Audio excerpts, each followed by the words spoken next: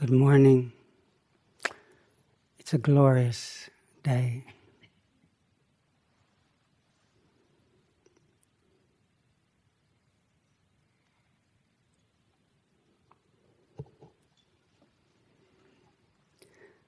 Again and again, our Western teacher in monastic life, Ajahn Sumay, told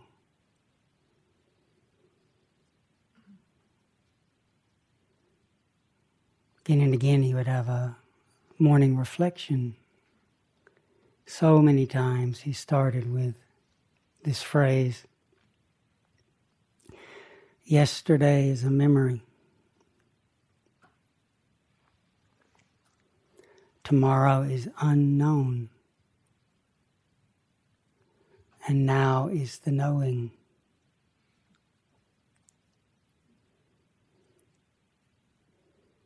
Memories appear in the heart. Now, we can recollect if we had breakfast.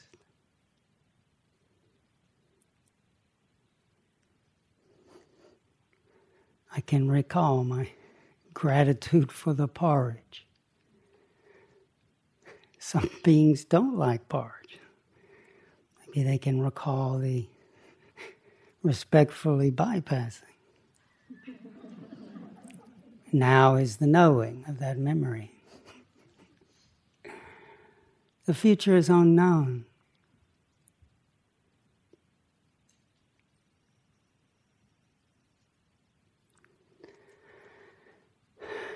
When will I have that insight? Will this pain ever end? What's going to happen later today? What's going to happen in 15 minutes? Future is unknown. We don't know. Now is the knowing of imagining speculation about the future. Now is the knowing of recollections of the past. Now is the knowing of what is manifesting in body. In-breath, out-breath, sound, sights, smells, tastes, sensations, thoughts, images.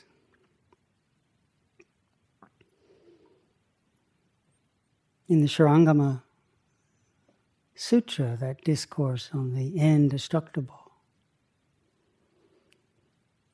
the Buddha mentions that the primary misconception about the mind and body, he said, is this false notion that the mind dwells inside the physical body. He said, you do not know that the body, this body, the mountains, the rivers, the oceans, the great earth herself, all appear within the wonderful, bright, true mind.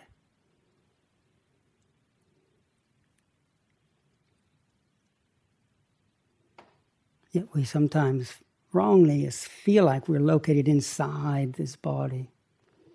He said that's a primary misconception, that this body right now is appearing, its resonance, the sight of the room or this body is being reflected, it's appearing within consciousness. Sound of my voice appearing within consciousness. As we look out the window and receive the trees and space and buildings of spirit rock appearing within.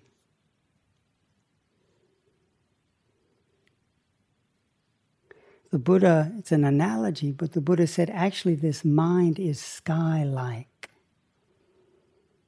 He's not saying the mind is the sky, but he said the mind is like the sky. boundless. A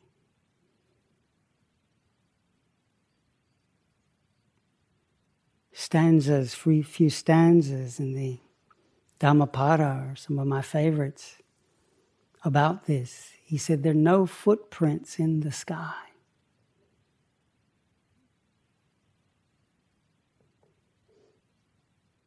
You won't find the sage out there. We go looking for the wise ones somewhere else. There are no footprints in the sky. Why not? There's no ground. What appears in the sky keeps dispersing. There are no footprints in the sky. You won't find the sage out there, somewhere else.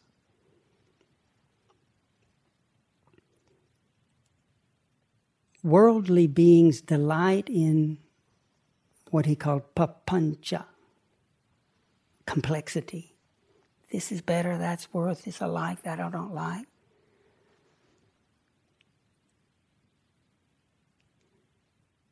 Buddhas delight in the ending of that. In Pali, it's a beautiful sound. Akase padang natti, samano natti bahire papancha biratapaja nipapancha tathagata.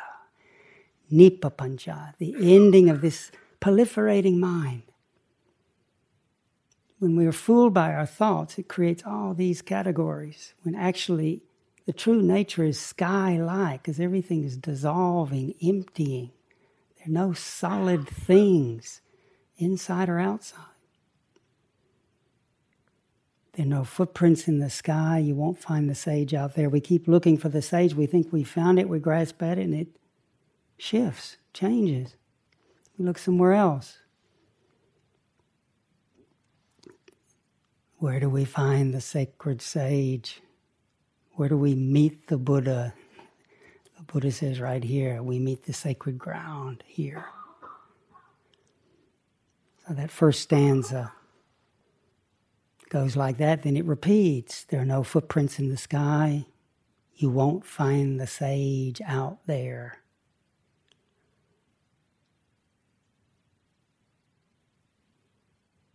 Eternal conditioned things, there aren't any.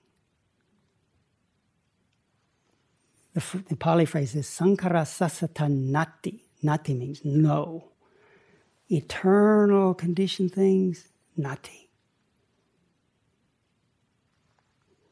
Akase padang nati samano nati bahare Sankara Sasata Nati in this last line.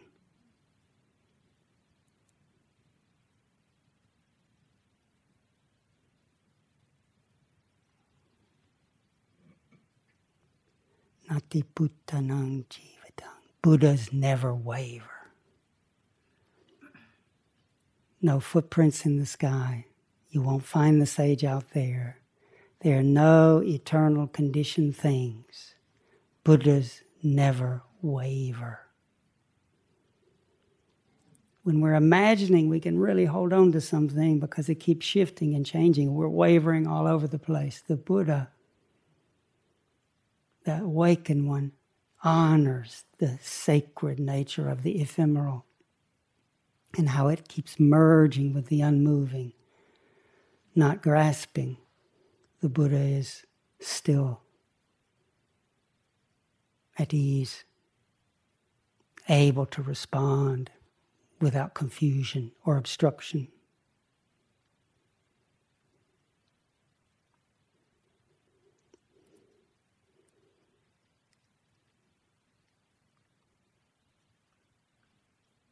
The mind is sky-like. An important term that we encounter in the Dhamma is emptiness. Master Hua helped me. I'm grateful for him helping me get a feeling for emptiness. Sometimes examples help. I came up earlier in the morning, walked in and saw no one was here. So the hall is empty.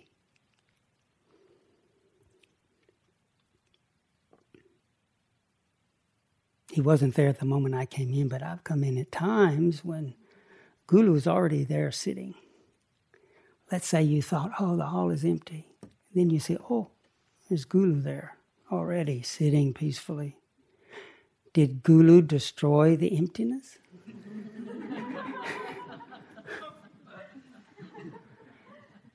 Master Wa said he occupied the emptiness.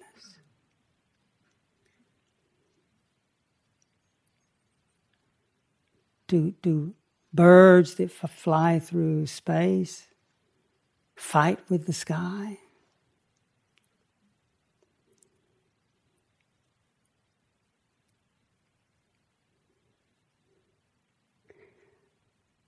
There's a wonderful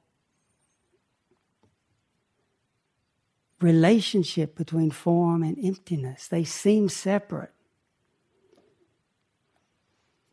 If we really want emptiness not to have anything in it, then we see some flicker of something. Oh, the emptiness has been destroyed.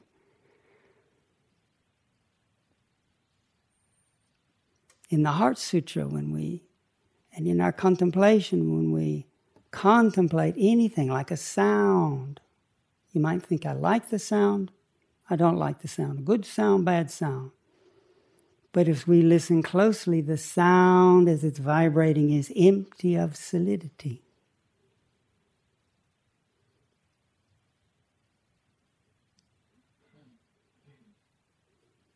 Master Wa said it's like a bubble floating on a river. Some see the bubble and say, there it is. The bubble exists. Then it pops. And someone else pipes up and says, see, it doesn't exist. Then it reappears.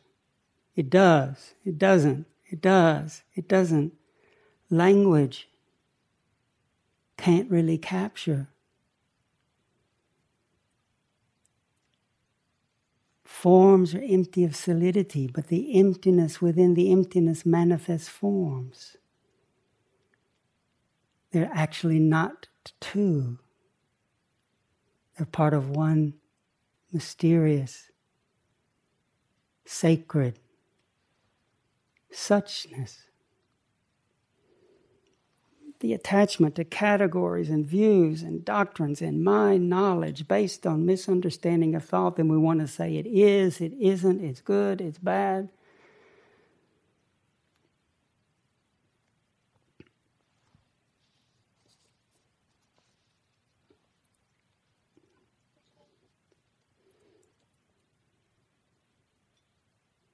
Master Wa has composed something about this. He said, true emptiness does not obstruct wonderful existence. Wonderful existence does not obstruct true emptiness. True emptiness isn't empty. Wonderful existence doesn't exist. Because true emptiness isn't empty, it is therefore called wonderful existence. Wonderful existence doesn't exist, and so it's called true emptiness.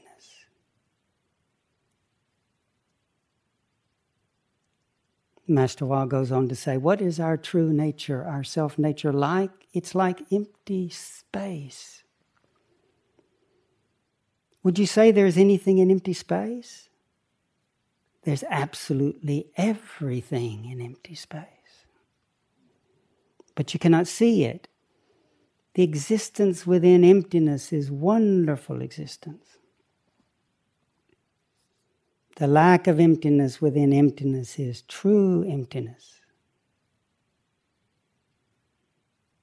Since true emptiness is not empty, it is called wonderful existence. Since wonderful existence is not existence, it is called true emptiness. These two names are one. You investigate them in detail and find, however, there's not even one.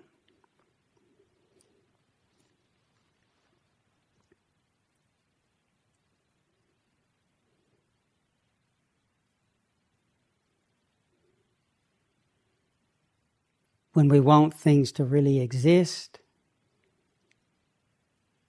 that's what happens when we imagine this pleasant mood is me and we lean on it. And guess what? That creates birth and death. How does death happen? Birth. We identify with, lean on, what the Buddha called upadana, take birth in a mood, in a circumstance, birth. As that mood, that form, that situation shifts and changes, that's aging.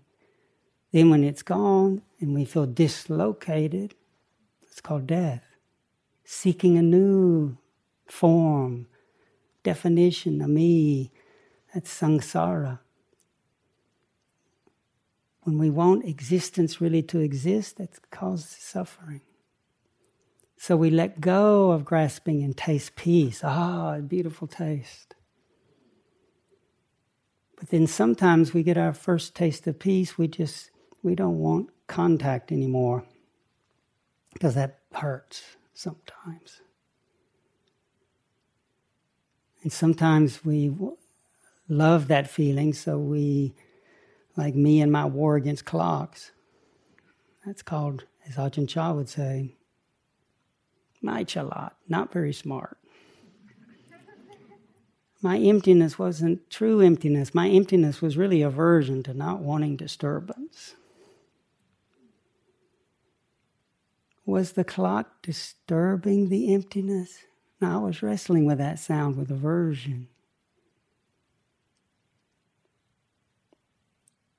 When we honor the true nature, it's wonderful.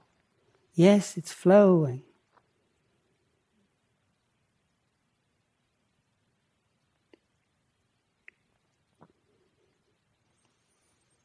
I told you how Ajahn Chah would ask me what I'm going to do in the future sometimes, and when he questioned me again about it,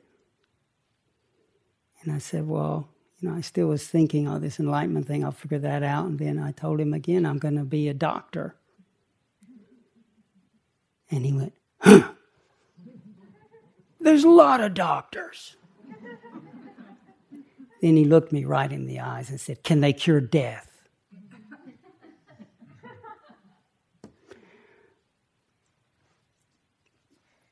I said, and he said, he smiled and he said, if you become a doctor of the spirit, you can find the cure for birth and death. We generate the agony around change by that grasping. When there's letting go, then as things come and go, the light, the dark, the growing, the subsiding, the pleasing, the painful, the harmonious, the disharmonious.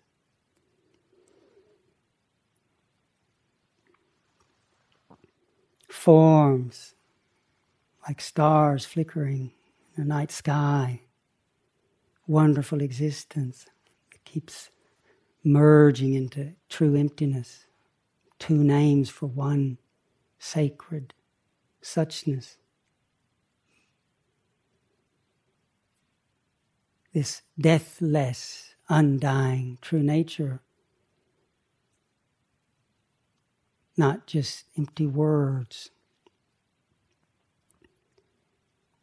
As we're practicing dying, practicing letting a sound die, revealing its empty nature,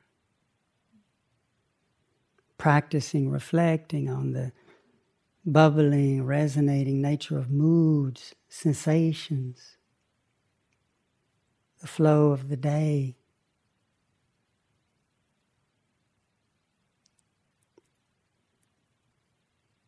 Beginning to recognize that sky-like, unmoving, what the Buddha called Tathagata Garbha, this womb, this matrix that gives rise to this wondrous reality. this undying heart.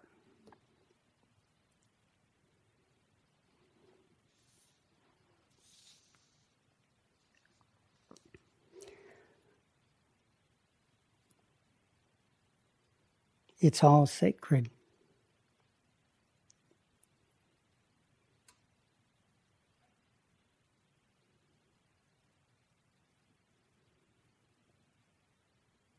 Sri Nisargadatta,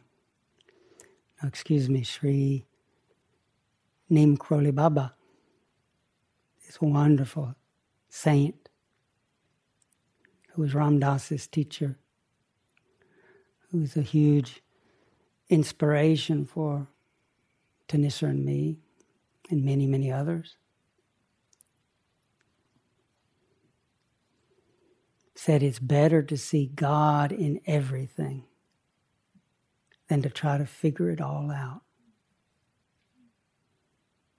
Everything's sacred.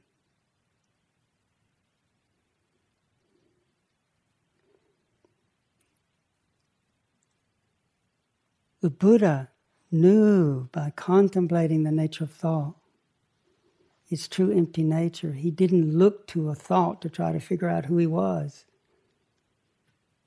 Because it's so obvious, a thought that goes through the heart is like a bubble that keeps bursting. Yet we take a bubble to be the whole ocean. The Buddha said, when a thought comes, you're terrible. We believe that. Our whole being, which is actually vast, we're hypnotized by this thought. Or thought, I'm the greatest and everybody else is stupid. People hypnotized by these arrogant thoughts. Harming. People hypnotized, hijacked by thoughts that just judge whole classes, races of people, just dismissing, denigrating, not understanding the true empty nature of thought.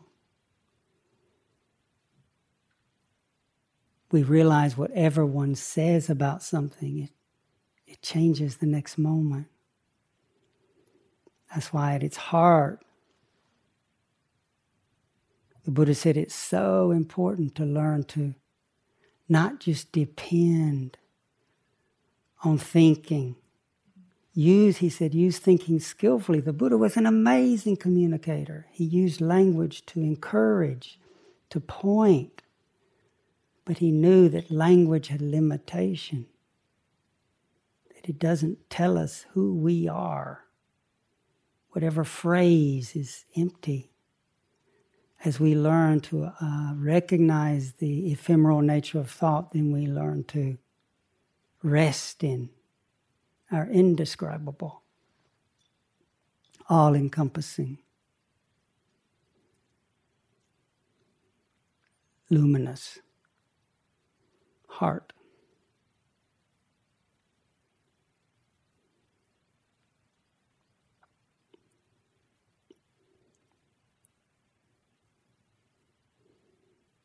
The feeling of our body touching ground, that pressure is appearing within our heart, vibrating, pulsing. Whatever the feeling tone is, we focus on it, or focus on the sensation of our breathing. We'll notice that form is empty of solidity. The in-breath expands, contracts.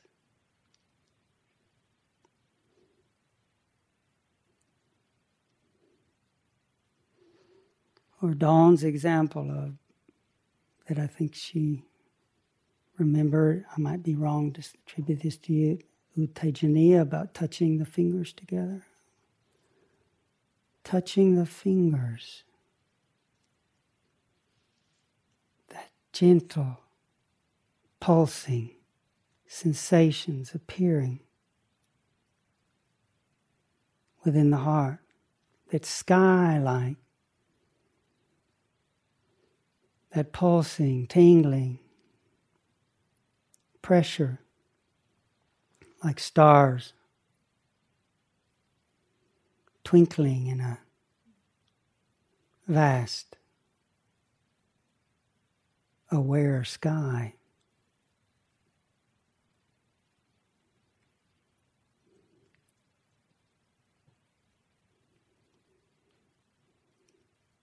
When we focus on the body, or on a feeling, or on a thought form, and recognize its changing nature, realize the stress that comes from wanting it to be other than what it is.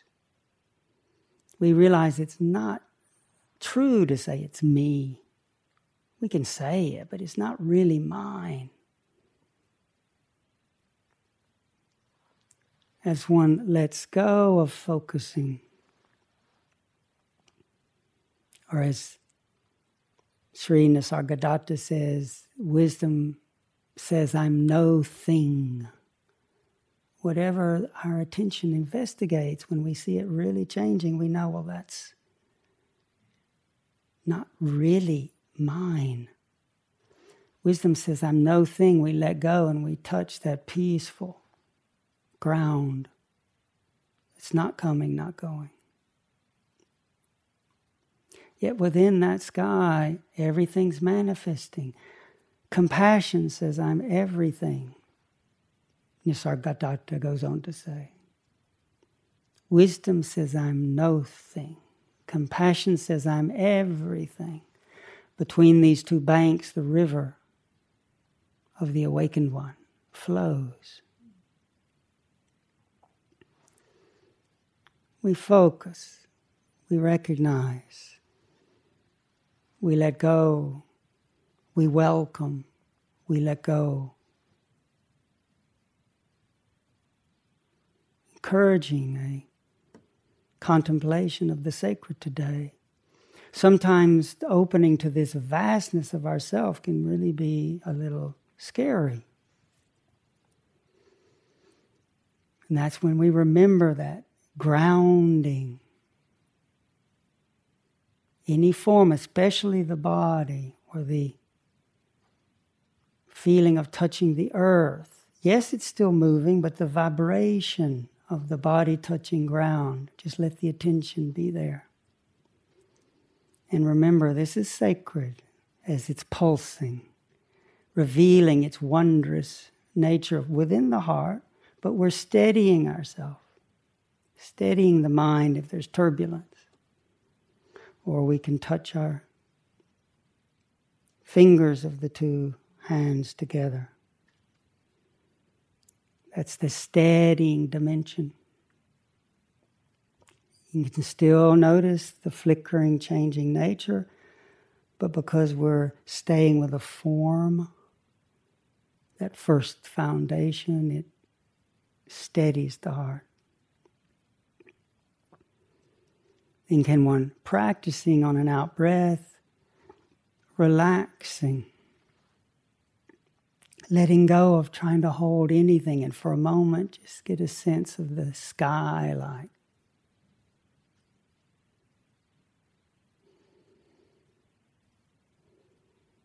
It's like a mother behind a child on a swing.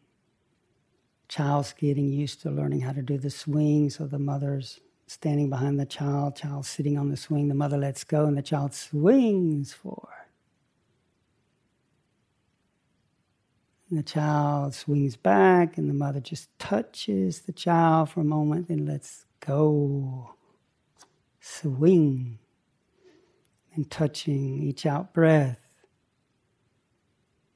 This mother of awareness, we're learning to relax and let go and just rest in awareness, the open heart.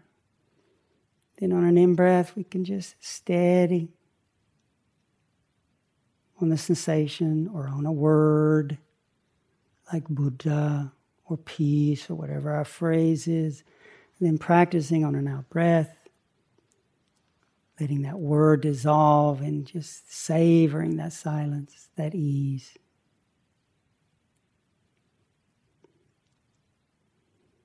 And even if it's uncomfortable, remember, even the difficult, the challenging is also sacred. The Buddha called it a noble truth.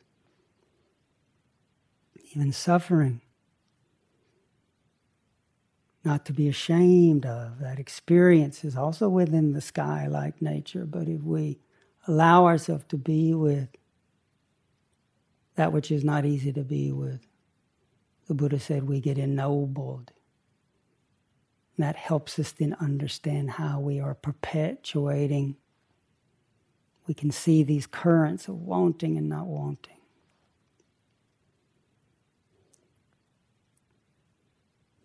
And little by little, learn how to release.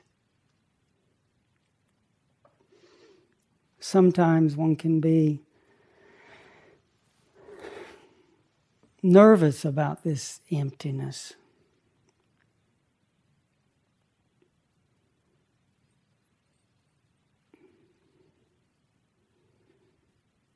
When I grew up, there was a big thing about making something of yourself. God, not very exciting. I'm going to be empty.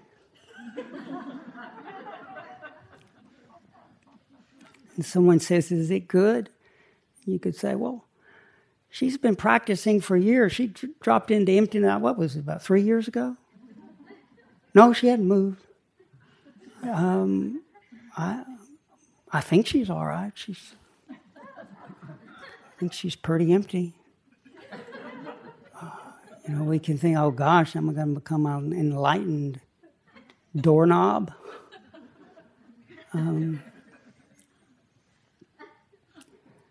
And our teacher, Ajahn Chah, told us, don't be afraid of emptiness. He said it's like a bell or like this big gong.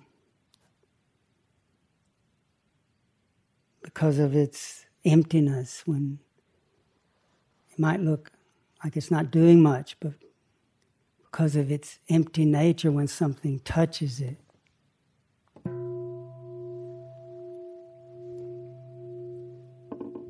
it can respond.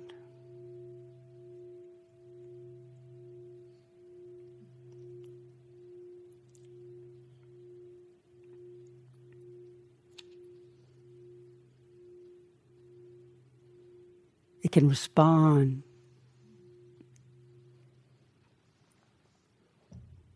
But when we're afraid of empty space, we have to get our efficiency experts saying, got to tell you, Kittisaro, it's wasting space. You could keep zafus in there. I won't do it, but you could keep zafus in there. And clock, and a clock, you got to be ready. This is me. What if the clock doesn't work and I've got to be somewhere? Sometimes I have 2 clocks. That's called a real problem. Got to have the clock in there and then the extra clock in case that clock doesn't work. And you know what happens when you try to ring that clunk. When the bell is just full. And when the heart, when Kuan Yin is back there at ease, that empty, deep listening, and yet she can respond with kindness. And by deep listening, if there's something that needs firmness, she can respond with protection. When one of her deep listening hands and eyes, she has an arrow, she can respond by penetrating and touching the heart. One of her hands, through deep listening, she realized someone needs to be protected. She can respond with a shield, respond with a sword to cut through the nonsense. The response, the beautiful, appropriate, wise, effective response comes out of that empty, deep listening.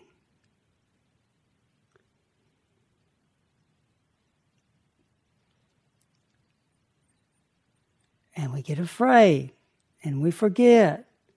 But the practice, I work a lot with anxiety. A lot with, my dad, bless his soul. He helped me with so many things, but one of his motto was, son, anticipate. And there's some wisdom there. But you can anticipate so much, the computer is, what did this happen? What did this happen? That fills that bell up with a lot of stuff, and you get a lot of things touching it, clunk. And anticipate, yes, thank you, Dad, that's important. Also in time, I have to add, he loved what we were doing. Took some time.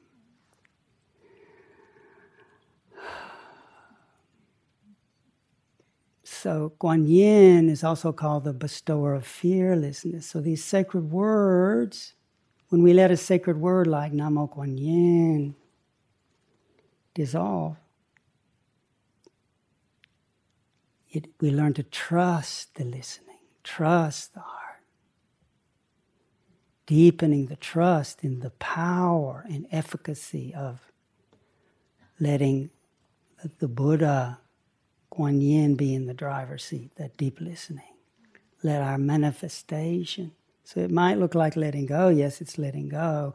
But as Kittisaro so beautifully described, the Buddha was letting go, but he responded powerfully to the needs of the many.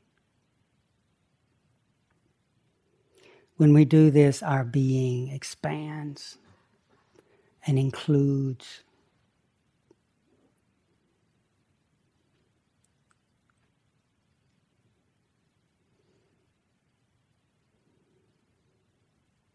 Finishing with my favorite phrase from Master Hua.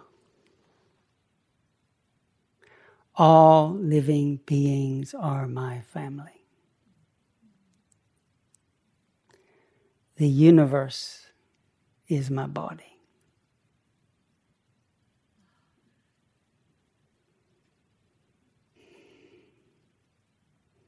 All of space is my university.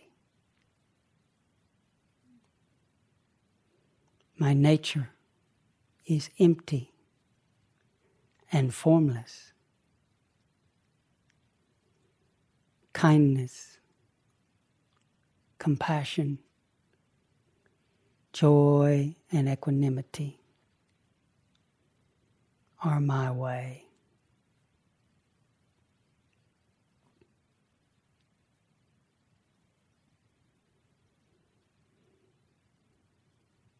All living beings are my family. The universe is my body.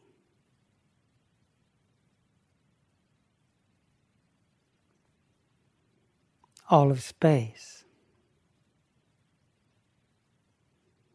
is my university.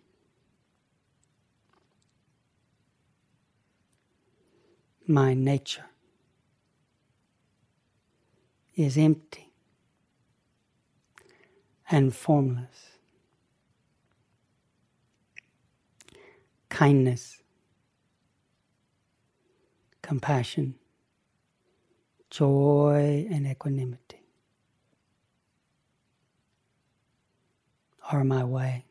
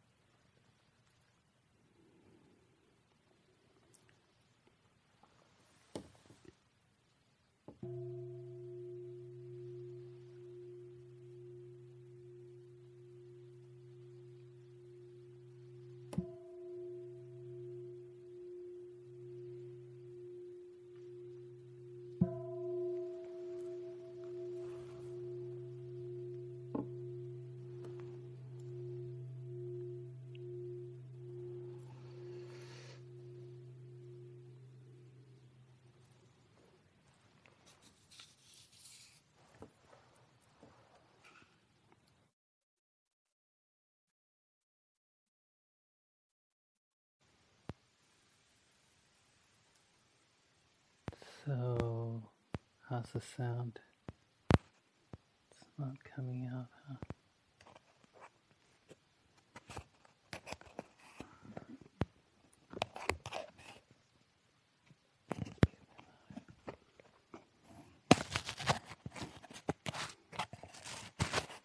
How about now? Is that better? Can you hear me? Mostly? Okay. In the back, they're saying okay. So today is Thanksgiving Day.